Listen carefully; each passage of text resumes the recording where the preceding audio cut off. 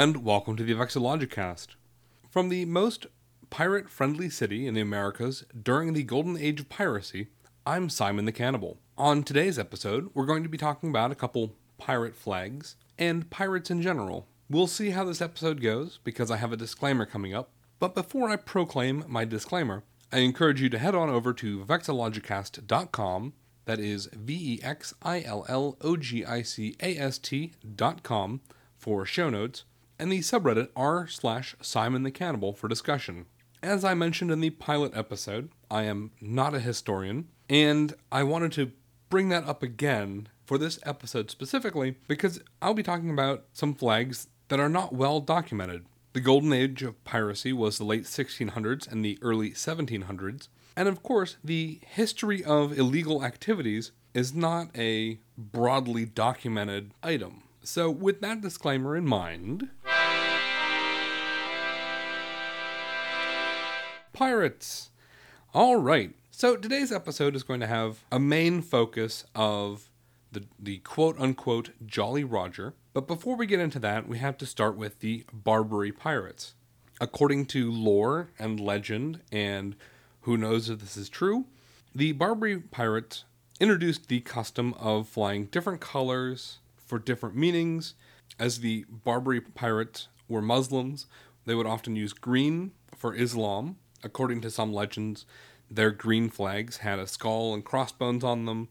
According to others, they had a black flag, and this was used as a heads up for a pirate coming, and sometimes they also had red flags as well. So this is kind of where the prehistory of the golden age of piracy comes from, and this is where European sailors would have first encountered piracy, and from which would have drawn their symbolism. Again, according to legend, during the golden age of piracy, the main use of flags was that of the black and red flag. Flying a black flag meant that you were a pirate. Oftentimes a ship would come up on another ship flying a false flag, a flag of whatever nation that ship was that they're trying to get next to, and then haul a black flag to say, hey, I'm actually a pirate, surrender your goods. And if the other ship did not immediately surrender, the pirate ship would then hoist a red flag, meaning, hey, you took too long, now not only are we going to take your goods, we're going to take them by force, and we're going to kill all of you. As such, it became quickly illegal to even have a black flag on your ship, and if you had a black flag on your ship, you could be tried for piracy and hanged. As such, and as pirates got bolder, they began incorporating symbols that they were warding off death, that they were just a moment ahead of death, or had somehow aligned themselves with the anthropomorphic death and were coming for you, the merchant. So you see common symbolism of skull, a depiction of death or a skeleton, and oftentimes an hourglass. And speaking of making friends with death, one possible explanation for where the term Jolly Roger comes from is that Old Roger was used as a euphemism for, again, this personification of death. So, to get into the Jolly Roger, there are many takes on the classic Jolly Roger, and this is, of course, the skull facing forward with two crossed bones underneath as a kind of a saltire underneath the skull. That specific version was flown by Black Sam Bellamy and Edward England, and probably a few others as time went on, but was played with a lot by other pirates. You would see a skull with two swords underneath, you would see a skull on top of two crossed bones, you would see just a skeleton, that sort of thing. All of these either white on a black background or red on a black background. Henry Avery, also known as Long Ben, and his crew would often fly and again, according to legend, would fly a white skull and crossbones, only the skull would be pointing towards the fly and have a handkerchief on its cranium. Also, according to legend, he had one version that was a white on black and one version that was white on red.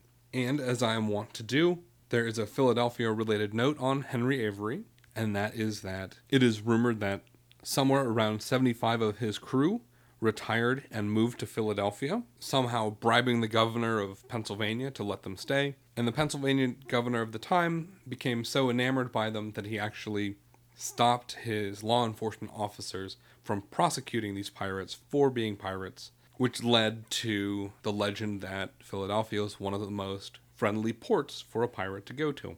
There is another legendary pirate who may or may not have come to Philadelphia, set foot in Philadelphia, possibly even wined and dined at what is now 2nd and Market Street, and that is Blackbeard, also known as Edward Teach or Edward Thatch. And Blackbeard brings us to our second style of pirate flags, and this is not just a skull and crossbones somehow aligned. This is anthropoid figures doing something. Specifically, on the Queen Anne's Revenge, Blackbeard the pirate flew a black flag with a white skeleton, in the right hand holding an hourglass, again, death is coming, in the left hand holding a spear, and there is a heart, a red heart with 3 blood droplets coming out of it.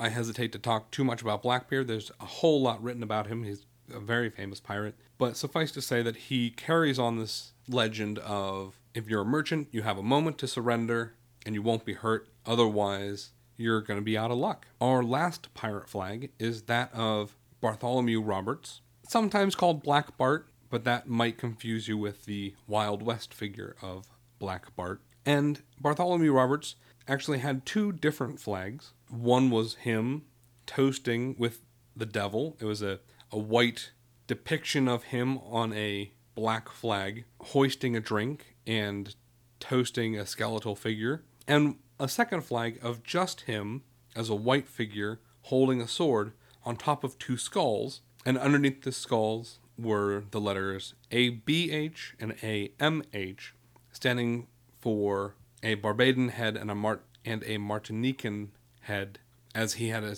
specific vendetta against those people from Barbados and Martinique. Again, as there's not much written about these flags or what they specifically mean or who specifically had what, if these flags even existed. Of course, a lot of these flags were just destroyed after the pirate was caught. There's not a whole lot I can say about these different pirate flags in this episode. So let's throw some other random pirate facts at you. One of our oldest depictions of pirates comes from Julius Caesar, who was in fact captured by pirates. And according to lore, he promised that he would pay their ransom and come back and kill them all. And they all went, ha ha ha, Julius Caesar, you're so funny. And of course, Julius Caesar being Julius Caesar, he built a great fleet, came after them, and crucified all these different pirates that had captured him when he was younger. Piracy, of course, also still happens, although not as much as is portrayed in the media. Somalia and East Asia being, until recently, the big places that had major pirate problems, although according to recent fact sheets, piracy in both these areas hasn't even occurred for several years now. I think our last glorified pirate is Jean Lafitte, who was the famous pirate who helped Andrew Jackson during the War of 1812 and the Battle of New Orleans. He's certainly the last actual pirate that I can think of, or the most recent pirate I can think of, who actually practiced piracy on the high seas. As this is a podcast, and as I've not spoken like a pirate yet, I should say that how we think of pirate speaking mostly comes from Robert Newton's portrayal of Long John Silver in the 1950s movie of Treasure Island. So this "arr matey" and that sort of thing actually only comes from very recent sources, whereas pirates in olden days would of course just have the accent of wherever they were coming from. I suspect I've ill-timed this episode, by the way, and I should have released it sometime around September 19th, which is, of course, Talk Like a Pirate Day. And finally, random pirate facts aside, I do have one more flag to talk to you about, and that is the flag of the Pirate Party. There exists, in several different countries, a pirate party that is a reaction to corporate influence in government. I don't know if there's a better way to say that, and I'm sure I'm going to get some flack for that. But basically, the Pirate Party is a group that is fighting for intellectual property rights and direct democracy and different things in different places, but mostly as a reaction against how major corporations have taken intellectual property and made it so that the normal human being can't use that.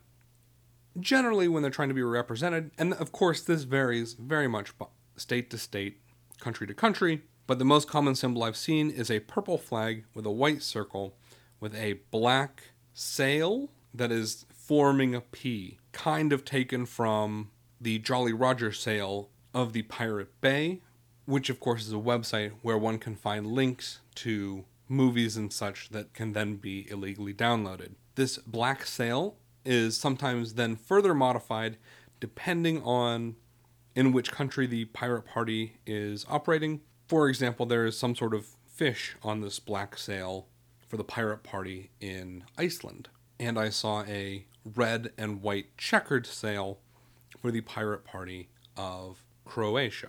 All right, I hope you've enjoyed this episode. I have a suspicion that it's not going to be listed as top favorite episode of all time, but I hope you learned something nonetheless. As always, head over to vexillogicast.com for show notes and r/Simon the Cannibal for discussion, and I can be reached on Twitter at @cannibal_Simon. A final parting note: next week's episode might be delayed by a day or two because I'm going to be traveling for a wedding. I hope to record something before that, but I have not exactly been the best about preparing before I go traveling. Thanks for listening, and best wishes from the Vexillogicast.